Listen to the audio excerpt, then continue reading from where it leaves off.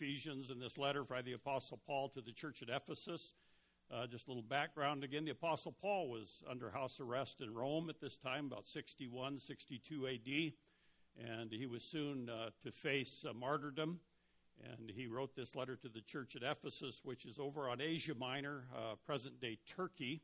And it was actually probably a cyclical letter which went to Ephesus and then was sent to other churches in the area, the churches of Asia Minor. And yet God has superintended and brought it down to us today, and it is accurate and authentic and authoritative because it is God's Word. By the way, if you don't happen to have a Bible, one thing we ask here is that you bring a Bible, whether it's between covers like mine or on your electronic device. If you don't have a Bible, there are some out on the desk in the lobby and the welcome desk, and feel free to take one of those. They're a hardbound Bible, and if you don't happen to have one, I want you to take one, because we'd like you to bring your Bible, bring a pen, and bring your brain. And so those are the three things that we would like you to bring with you on Sunday mornings, and also a smile, too. That's good. So we are glad you are here with us today. As I had Wes read the beginning of Ephesians, because we've been in it so long, it's easy to forget where we have been. And so he read the introductory paragraphs for us out of chapter 1. And, of course, if you're familiar with the book of Ephesians, it is probably the high point on what it means to be the church. The Apostle Paul is addressing the saints at Ephesus, the saints being believers in the Lord Jesus Christ. If you've believed in him for eternal life, you are a saint, one who is set apart unto God's holiness by his power and his strength. And so you are also a saint, and God has brought this word down to us. It's addressed to the saints at Ephesus, but by extension, it is an apostolic writing, and it comes to us in God's Word, and so we've been studying it. But it really is the high point of the New Testament about the church. If you think about the gospel of the Lord Jesus Christ and think about a gospel tract presenting a gospel to those who have not believed in the Lord Jesus Christ, the gospel tract in the New Testament is the Gospel of John. And the Gospel of John is where we invite people to, first of all, read about the Lord Jesus Christ, and that is a gospel tract. But here in Ephesians, it is written to believers and to a church that has already been established by the Apostle Paul there in Ephesus, and he is writing to encourage them, remind them of where they're at. And the city of Ephesus was a pagan worship center. The temple of Diana was there, and many of the people who came to this church and who became believers came out of a pagan cult worship, and they were Romans. There were some Jewish people there, and so it was a group that was amalgamated, if you will, Jewish and Gentile, which we don't understand the import of that and the impact of that like they did in the first century, because to the Jewish person, Gentiles, anybody who was non-Jewish, was simply called a dog. And Gentiles look down their noses at Jewish people, and which still goes on. Anti-Semitism is alive and well. It has been going through the centuries. I'm convinced that Satan still is working to destroy Israel in all that it does and Jewish people. And so we come to the book of Ephesians, and the portion that Wes read for us is the beginning part of chapters 1 through 3, which conveys to us the riches we have in Jesus Christ. If you were paying attention as Wes read, you'll notice that there were a number of times that in him or in Christ were referenced there. I've underlined in my Bible all of those occurrences in red ink.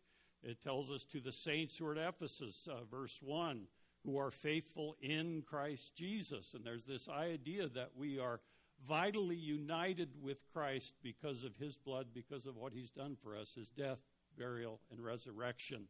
And so we are in Christ. A number of times he emphasizes this, and it's to the praise of his glory. 3 times he mentions that in chapter 1, in verse 6, and then again in verse 12, and then again in verse 14, to the praise of his glory. And that's what the church is about. The church is called to be worshipers to the praise of his glory. And that is why we exist, and that is why we are here, is to praise his glory, to remind ourselves that those of us who are believers in Jesus Christ are in him, vitally united with him. We have a future and a hope, and he is the one who energizes us. And then it tells us, Paul tells us, that we were sealed by the Holy Spirit of promise down in verse 13.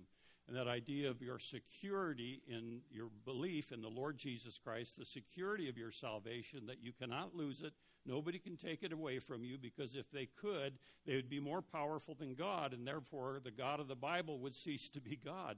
We are sealed with the Holy Spirit of promise. So you see all three persons of the Trinity, God the Father, God the Son, and God the Holy Spirit, mentioned in these opening comments by the Apostle Paul in this letter to the church at Ephesus. So in this final letter, in this church I was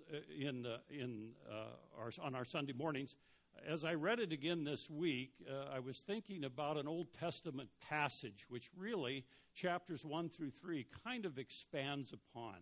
You may be familiar with the Old Testament prophet Jeremiah. Of course, he wrote Jeremiah, and he also wrote Lamentations. And he is called the weeping prophet. Jeremiah is an interesting character. He is probably one of my favorite Old Testament prophets or persons out of the Old Testament. Jeremiah experienced much opposition to his ministry, much opposition to proclaiming the truth of God. And he served for some 40 years in Judah, which was the two tribes of southern Israel. By his time, northern Israel, the northern 10 tribes, had already been carried off into captivity by the Assyrians, who were the superpower of the world at that time, some years before. But here in the 7th century BC, he is recognizing that God is going to discipline Judah, and he sends Babylonia to discipline them. And, of course, we know in 587 that Babylon destroys Jerusalem, and carries away many in captivity. And then Jeremiah we don't hear from him again. He goes down to Egypt, but we don't hear from him again. And Babylonia is the world's superpower, and they're in conflict with Egypt. Assyria has faded into the dust of history. And so here is Jeremiah. But in chapter 3 of Lamentations, and Lamentations is as Jeremiah is the witness to the destruction of his beloved city, of his beloved people, and he laments, which is a weeping or a crying. And yet in chapter 3, these verses just jump off the page, where he writes in verse 21, "This I recall to mind, therefore I have hope. The Lord's loving kindnesses indeed never cease, for his compassions never fail. They are new every morning. Great is your faithfulness," his prayer to God. And I was thinking this morning that the Apostle Paul really does expand upon God's loving kindnesses and his compassions. In fact, in Hebrew, the word loving kindness is a translation of a Hebrew word that's pronounced hesed. And hesed is the Old Testament equivalent to the New Testament word we translate as grace. And it's that unmerited favor, that God's unmerited favor never ceases. His compassions or mercies never fail. An all-powerful God. Even though the world looked like it was crumbling around Jeremiah, he could pray that prayer and that praise. And Paul expands upon that, about God's loving kindnesses. His grace never ceases. His mercies never fail, in the first 3 chapters of Ephesians. And so as we look at that wealth of what God has given to us, it's an amazing thing. And just a little bit of review in Ephesians. I'd encourage you to read through it, even though we finalize with this message our study in Ephesians this week. Yet it is ongoing in the truths we have learned, and the truths still to be discovered and contained in this little letter about what it means to be the church. Here in America, in the United States, in the West, basically, we tend to individualize our faith. And we don't have a good sense of what it means to have a corporate identity as the church of the Lord Jesus Christ. And the Apostle Paul really is addressing what it means to be in this corporate identity, in this thing called the church, this community of faith.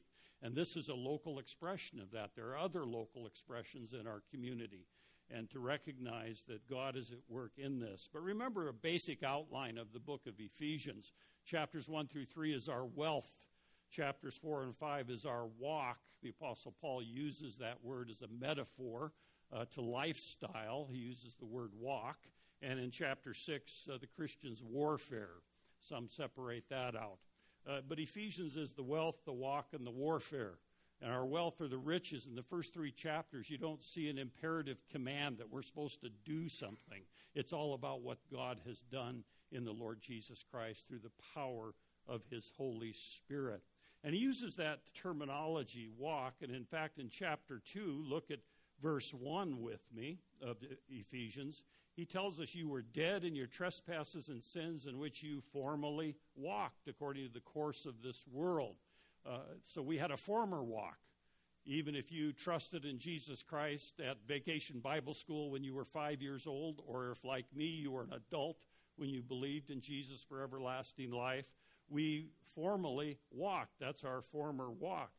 The answer to that, of course, is verse 4. But God, being rich in mercy because of his great love with which he loved us, even when we were dead in our transgressions, made us alive together with Christ. By grace you have been saved. And so that was our former walk, and God intervened. If you are a believer in the Lord Jesus Christ, you can probably point back to a time period anyway. I can't pinpoint a day or a time, but I can pinpoint a time period when I was 28 years old that God opened my eyes to the truth that Jesus Christ died for me, and that believing in him I would have everlasting life, because he rose again, gaining the victory over sin and death. And then again on this idea of walk, in verse 10 of chapter 2, it's our present walk, present tense walk. We say, for we are his workmanship, created in Christ Jesus for good works, which God prepared beforehand so that we would walk in them.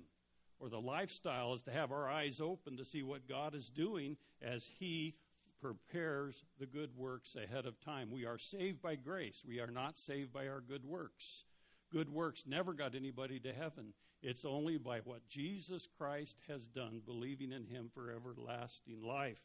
And then he goes on and finishes up in chapter 3 and 4. He talks about the church and what it means to be the church and how we are unified in Jesus Christ now. That it is a new entity, a new society. If you have been with us, you're familiar with how we've taught that the church began in Acts chapter 2. If you go back to Acts chapter 2, you can see that's where the New Testament church began. Before that time, there was Israel, and that was a different entity, but the church started in Acts chapter 2, and it has gone on all these 2,000 years, over 2,000 years now. And in chapter 4, we see that this begins with the commands or the imperatives based upon our riches in 1 through 3. This is how we should live. So the Apostle Paul instructs us how we should live. Therefore, verse 1 of chapter 4, I, a prisoner of the Lord, implore you to walk in a manner worthy of the calling with which you have been called. So there is a walk in unity. He goes on to talk about the Holy Spirit provides every believer with a unified front. And so we are unified. We are to be diligent to maintain the unity of the Holy Spirit. That is why in churches, when there are struggles between individuals, either both or one of those individuals is out of fellowship with God, because the Holy Spirit cannot be divided. The Holy Spirit provides us with unity. So there's this walk in unity clear down to verse 16 of chapter 4. And then there is a walk in holiness beginning in chapter 4, verse 17.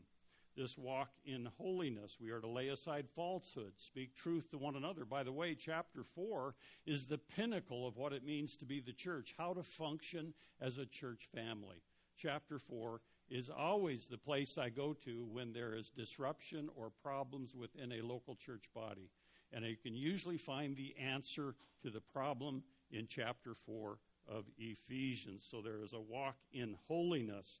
And then chapter 5, a walk in love. Therefore, be imitators of God as beloved children and walk in love, just as Christ also loved you and gave himself up for us. And that is a pretty big phrase, just as Jesus Christ, to love one another. What is that old saying, to be with saints above, oh, that will be glory. But to be with saints below, that's another story. And, this idea that he is telling us, just as Christ has loved us, that is with unmerited favor in that sense. That's with grace upon to walk in love. And then we're told to walk in light. In verse 8 of chapter 5, you were formerly darkness, but now you are light in the Lord. Walk as children of light. We walk in the daylight. Light and darkness in Scripture is used as a metaphor for good and evil, for following Christ or following Satan. And so we are to walk as children of light. And then we are to walk wisely, verse 15. Therefore, be careful how you walk, not as unwise men, but as wise. So live wisely, walk wisely. Nobody wants to be called a fool. In fact, there's a whole book in the Bible, the book of Proverbs, which talk about wise living and foolish living. There's contrasts all through that. And if you want to know more about how to live wisely, start reading the book of Proverbs. Read a chapter every day, and you'll be done with it in a month. And you will learn much about what it means to live wisely. And the Apostle Paul is calling us to live wisely there. And then a key for the next section is found in verse 18. And do not get drunk with wine, for that is dissipation, but be filled with the Spirit. He's talking about the Holy Spirit controlling us, the Holy Spirit giving us the impulses of our hearts and lives as we make decisions and go through life. How do we know if we're filled with the Holy Spirit? That goes on in verse 19, speaking to one another in psalms, hymns, and spiritual songs, singing and making melody in your heart to the Lord. And so there's fellowship, there's worship, and then there's thankfulness, verse 20, always giving thanks for the things in the name of the Lord Jesus Christ to God, even the Father. And then fourthly, submission to one another, verse 21, and be subject to one another in the fear of Christ. These are all present participles, so they're ongoing actions that are a result of being filled with the Holy Spirit. When you wonder, am I filled with the Holy Spirit? Are you in fellowship with other believers? Are you worshiping God? Thirdly, are you giving thanks? Do you have a thankful heart, a heart of gratitude? And fourthly, are you subject to other people, to one another? And so those are the four evidences of whether or not you're filled with the Holy Spirit. And then he illustrates it in the rest of chapter 5 and into chapter 6. He talks about wives and husbands, about marriage. He talks about children, chapter 6, fathers, and then slaves and masters, which contemporarily would be employers and employees. And that he illustrates, uses all those things to illustrate, are we being submissive to one another? And he uses that and instructs us in those arenas, which are very gut level, if you will, because we all live in families and have relationships with people, and how do we relate to one another? And then verse 10 of chapter 6, finally be strong in the Lord and the strength of his might. Put on the full armor of God so you will be able to stand firm against the schemes of the devil. Did you see the transition where we'll walk this way, and now it's stand firm, stand firm. We are not walking, we're not attacking, but we are standing firm. Why would he put this here? Because that's where Satan is going to attack us in our family relationships, in our church relationships, in our work and employer-employee relationships. If he can divide us, he is going to win a victory for that day anyway. And so the Apostle Paul is warning us about standing firm and using the armor that Jesus Christ provides. And he goes through all those items of armor to fight the spiritual battle. And he does that. And then verse 18, which we saw a few weeks ago, was that the prayer, all prayer and petition, pray at all times in the Spirit, and with this in view, be on the alert with all perseverance and petition for all the saints. And that is the key that goes over all things. The key to success in the Christian life is an attitude of prayer, and to pray as we go. And I talked about it being an ongoing conversation with God. Oftentimes we think of prayer as, kneeling by the bed and folding our hands a certain way, but it's not about position. It's about the attitude, about communicating with God and praising him, worshiping him, adoring him, confession of sin, thanksgiving, and then asking, supplicating for what he's going to do. So you think about that, and I think about this whole package of Ephesians and this whole idea of instructing the church family. And this is how we are to live. And I was thinking that God created the church to really be a fabric, if you will, for everything that is woven together is interdependent on one another. Now, we are given the Holy Spirit to maintain the unity of what we call the church. And I think of the word shalom, the Hebrew word shalom. You've probably heard that out of the Old Testament. And a biblical shalom is basically it's flourishing, wholeness, delight, peace. And that's one of the sub-themes of the book of Ephesians, is that idea of peace with God, therefore we can have peace with one another and with other people. And I think of biblical shalom, and I think of an illustration, and if I could have, I would have brought thousands of threads, thousands of fabric threads, and thrown them down on the table. And if I did that, they wouldn't be fabric, they would simply be strings laying on each other, wouldn't they? But threads become fabric when each one has been woven together over, under, around, and through every other one. The more interdependent they are, the more beautiful they are, the more interwoven the threads are, the stronger and warmer they are. You know, Jesus Christ has created the church beginning in Acts chapter 2, and it is made with millions of entities. You and I, we're just a small representation of the universal church, and we are a local expression of the church, but he didn't make us all the same, okay? We're different. Some of us are a little bit bigger threads, different colored threads. Some of us are a little frayed around the edges. And yet when Christ weaves us together, we are stronger and warmer in how we appear to the world. We are beautiful, harmonious, knitted, interdependent relationships with one another. We are stronger together. We are part of something bigger than any individual. I wanted to remind you of that. So in this review, we've seen the wealth of what Jesus Christ has done for us. We are instructed on how to live it out, and then to recognize that the reality there is warfare. Well, the Apostle Paul, as we come to the last passage, take your copy of Scripture and turn to chapter 6, verse 21. Verse 21, we'll finish up this last paragraph this morning. Interestingly, as I look at Bible commentaries, and many of them just skip this last part. Isn't that interesting that they don't pay any attention to it? And yet it is part of God's Word, and it's not just closing comments that seem, very predictable. There is instruction here for us. We're introduced to another man in this portion of Scripture. Let me read it for you. If you'd stand, if you're able to, for a reading of God's Word as an act of worship, let me read verses 21 through the end of this letter.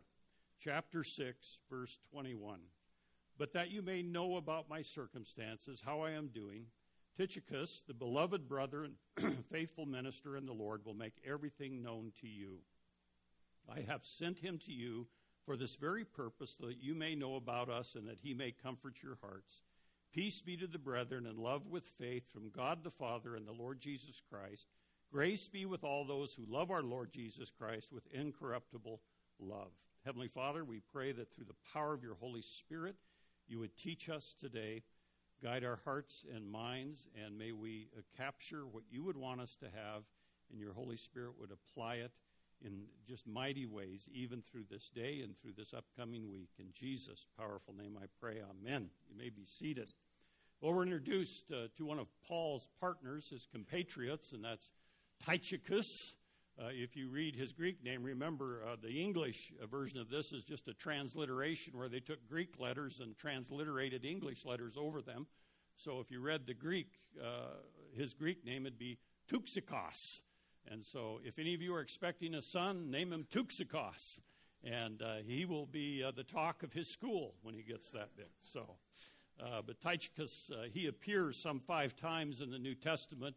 We get the impression, more than an impression, he was a partner in ministry with the Apostle Paul. He appears in Acts chapter 20, Ephesians chapter 6, Colossians 4, 2 Timothy 4, and Titus 3. But we see 3 things about Tychicus, Tuxikos. We see 3 things about him. First of all, he was available. He was faithful, secondly, and he was teachable, thirdly. Look at verse 21 again. He tells the readers of Ephesus that so that you may know about my circumstances, how I am doing. And he's going to send this man over to Ephesus. He's with him in Rome. And some have speculated that Tychicus was the amanuensis, which, like a secretary, he wrote down while Paul dictated the letter of Ephesians and then carried it over to Asia Minor. And so anyway, he is going to send him so that these folks will know, these brothers and sisters in Christ, some 1,000 miles away, will know what is happening to the Apostle Paul, that he's under house arrest. He's going to be tried by Nero, Emperor Nero. And they want to know about that. The Apostle Paul, remember, he prayed up in verse 20, or asked them to pray, that he was an ambassador in chains, and proclaiming it, I may speak boldly as I ought to speak, speaking of the gospel of Jesus Christ. And he's anticipating appearing before Nero, who was not exactly the nicest emperor ever to live. And the Apostle Paul was praying for boldness and for the clarity of words that he was going to speak. And so he's sending Tychicus over to make known to them what is going on. And we follow the same pattern when we send a missionary overseas and they come back and they report, just like we have the Paul and Diana Mayhew will come back in a few weeks and they will report what happened over there and talk about the churches there. And just like they're reporting to them now, we know many of those folks in Macau. They've been here. Some of us have been over there. And so they are reporting back and forth. And this is a pattern established in the New Testament. And so making things known. And he tells us in verse 22, I have sent him to you for this very purpose, that you may know about us and that he may comfort or encourage your hearts. And that's the whole thing, is that we don't stand alone in this thing called the church of the Lord Jesus Christ. It is bigger than us. You can go anywhere in the world pretty much and run into other Christians. You may not speak their language. You may not understand their culture. And yet we have the commonality. We have a commonality of Jesus Christ in our lives and our hearts. What a wonderful thing. That's why the church is transnational. It's trans-ethnic. It's transracial. It is all over the world. And so the Apostle Paul tells us that Tychicus is a faithful man. He's a beloved brother and a servant. Notice that there. Tychicus, the beloved brother and faithful minister of the Lord. He's the one who's sending, that Paul is sending over there. The words that were found here, the sentences, are almost identical to Colossians chapter 4, verses 7 through 8. And there he's also referred to as a fellow bondslave or bondservant of the Lord Jesus Christ. And so he was faithful, a faithful man, a faithful person, that he was doing that. Secondly, he was available. He was making himself available to go to tell the people about Paul's circumstances, to make known to them, to communicate everything. The Apostle Paul, interestingly, in this conclusion of this epistle, even though he spent many years in Ephesus, it doesn't sound real personal like in some of his other letters. And I think it's because that he's depending on Tychicus to tell them all the details of the personal type of messages. So he is not only faithful, but he's available. Thirdly, he is a teachable man. He was sent to travel from Rome to Ephesus, some 1,000 miles. And he was teachable because Paul told him, now you do this, and he was submissive to being teachable about that, so that believers would know about Paul and that he would comfort and encourage believers. And so the Apostle Paul is sending his partner in ministry, one of them, over back to Ephesus and probably to the other churches there as they took this letter to many other churches. You may not know this about Martin Luther, the great reformer, but Martin Luther was subject to great periods of depression in his ministry. Of course, I think I would be too, because people were seeking to kill him and put him on trial. So one of the great reformers was subject to great depression. And in one of these times of mental and emotional blackness, the reformer's wife, Catherine, put on the black clothes of a widow and walked into his study mourning loudly. Luther was surprised. He said, "Who died? Why was she sorrowing?" And she said, "Dear doctor, I have cause for the saddest of weeping, for the God of heaven has died." Her gentle rebuke encouraged Martin Luther, and he took courage. And so the people of Ephesus, they knew the Apostle Paul was probably been arrested and imprisoned, and he was waiting trial in Rome, and they did not know the outcome. And so it would be subject to the fact that, where is God in all this? And that's the challenge for you and I when we face adverse times, when we face dark days and dark nights of the soul. Is God really there? Or as Catherine said, I think God is dead, So Tychicus have shown us the principles of faithfulness, availability, and teachability. And then he concludes this letter. The Apostle Paul concludes it with blessings in verses 23 through 24. We see 4 blessings in these couple of verses, the blessings of peace, love, faith, and grace. And as believers in the Lord Jesus Christ, the Apostle Paul wants us to experience peace. Again, one of the sub-themes through the letter of Ephesians is this idea of peace. You know, peace is not the absence of conflict. Think of the Apostle Paul. He's in great conflict. He's in prison. He's under house arrest. He's chained to Roman guards. But it is the presence of Christ in our lives, the presence of Christ in our lives. It's not the absence of conflict. I was reading about a Roman Catholic nun at her convent. She was staying alone in her convent, and there was an elevator in this convent, and she took the elevator, and the elevator quit working between floors, and so she was trapped in this elevator. And the New York Times reports that she was trapped for 4 nights and 3 days. She tried pushing on the elevator door, but she was 85 years old and lacked the strength. And the electricity was off. She had her cell phone with her, but there wasn't a signal. Thankfully, she had a little bottle of water, some celery sticks, and a few cough drops that she had in her purse when she went into the elevator. At first, she reacted against her situation, said, "This can't be happening to me." And then she decided to turn her elevator into a personal prayer retreat. And it was either panic or pray, she later told an interviewer for CNN. She started viewing the experience as a gift. "I believe that God's presence was my strength and my joy," she said. "I felt God's presence almost immediately. I felt like He provided the opportunity for a closer relationship with Him." And so that's the idea that we can experience peace in the midst of adversity because Jesus Christ is in our lives. He is with us. He never leaves us and never departs from us. Peace is one of the themes, as I've said, of this letter. And it is the whole concept that peace is found in Jesus Christ. He enables us to have peace with one another in chapter 2, to find peace with Christ in verses 14 through 18 of chapter 2, and to claim the reality that Christ Himself is our peace in verse 14 of chapter 2.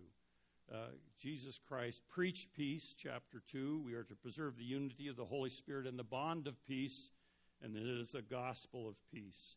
Peace produces things, and that's the next 2 things we get. Love with faith. Believers are to experience the love of God. Look again.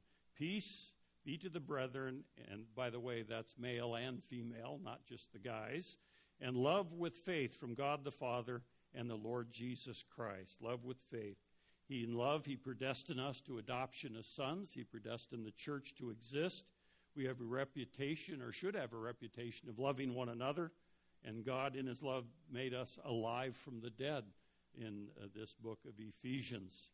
I was thinking about a story I read by Brian Chappell, I think is his name.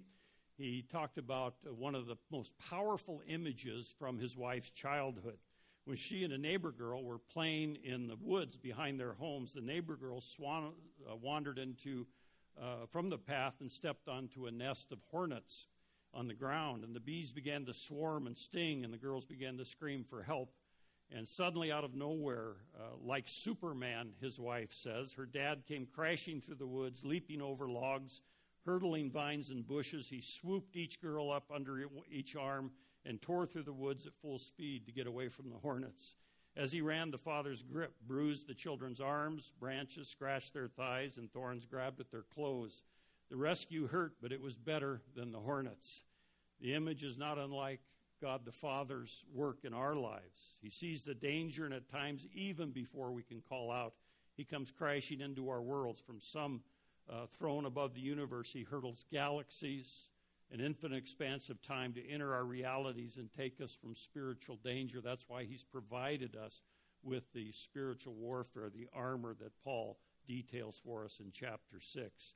The goal is always our safety. The motive is always her love. Believers experience the love of Christ. And if we went around today and did testimonies, we would hear about the love of the Lord Jesus Christ rescuing us from the darkness and from hell-bent destination for sure. And then thirdly, we experience God's faithfulness. C.S. Lewis wrote this about faith. He said, I believe in Christianity as I believe that the sun is risen, not only because I can see it, because by it I see everything else. We should have a reputation of a people of faith, a people of faith. Faith is the channel of our salvation. Grace is the means. Through faith we have access to God. Christ dwells in our heart through faith. We have one faith. There's unity in faith. It is a vital part of the armor of God. And then fourthly, believers experience grace. Verse 24, where the Apostle Paul wishes grace be upon those who love our Lord Jesus Christ with incorruptible love. Believers experience grace is simply unmerited favor, an expression of God's unconditional love. In fact, in Colossians, there's a hint that throughout eternity we will be growing in our understanding of infinite grace. As we are in heaven, as we are in the new heaven and the new earth, we will be talking about and growing about and studying what it means to have grace. And if you've been a believer for a long time, you know that grace just gets bigger. God's grace is an amazing thing because it's sourced from God. It's infinite. Grace is given praise and glory in chapter 1. We are saved by grace in chapter 2. God's rich grace will be continually revealed in the ages to come. Kyle Snodgrass, in his commentary on Ephesians, writes these words, God's grace does not depend upon our undying love, but upon his faithfulness to his promises. God is faithful to his own promises. We should be characterized by faithful availability, a teachability, and growing in our faith, and it results in peace, love, grace that only God can provide. And so we need to be aware of opportunities that we have that God puts before us and remind us of the book of Ephesians and living out our faith.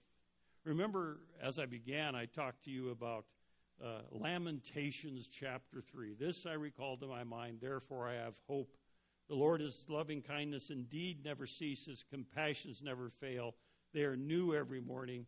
Great is your faithfulness, dear God.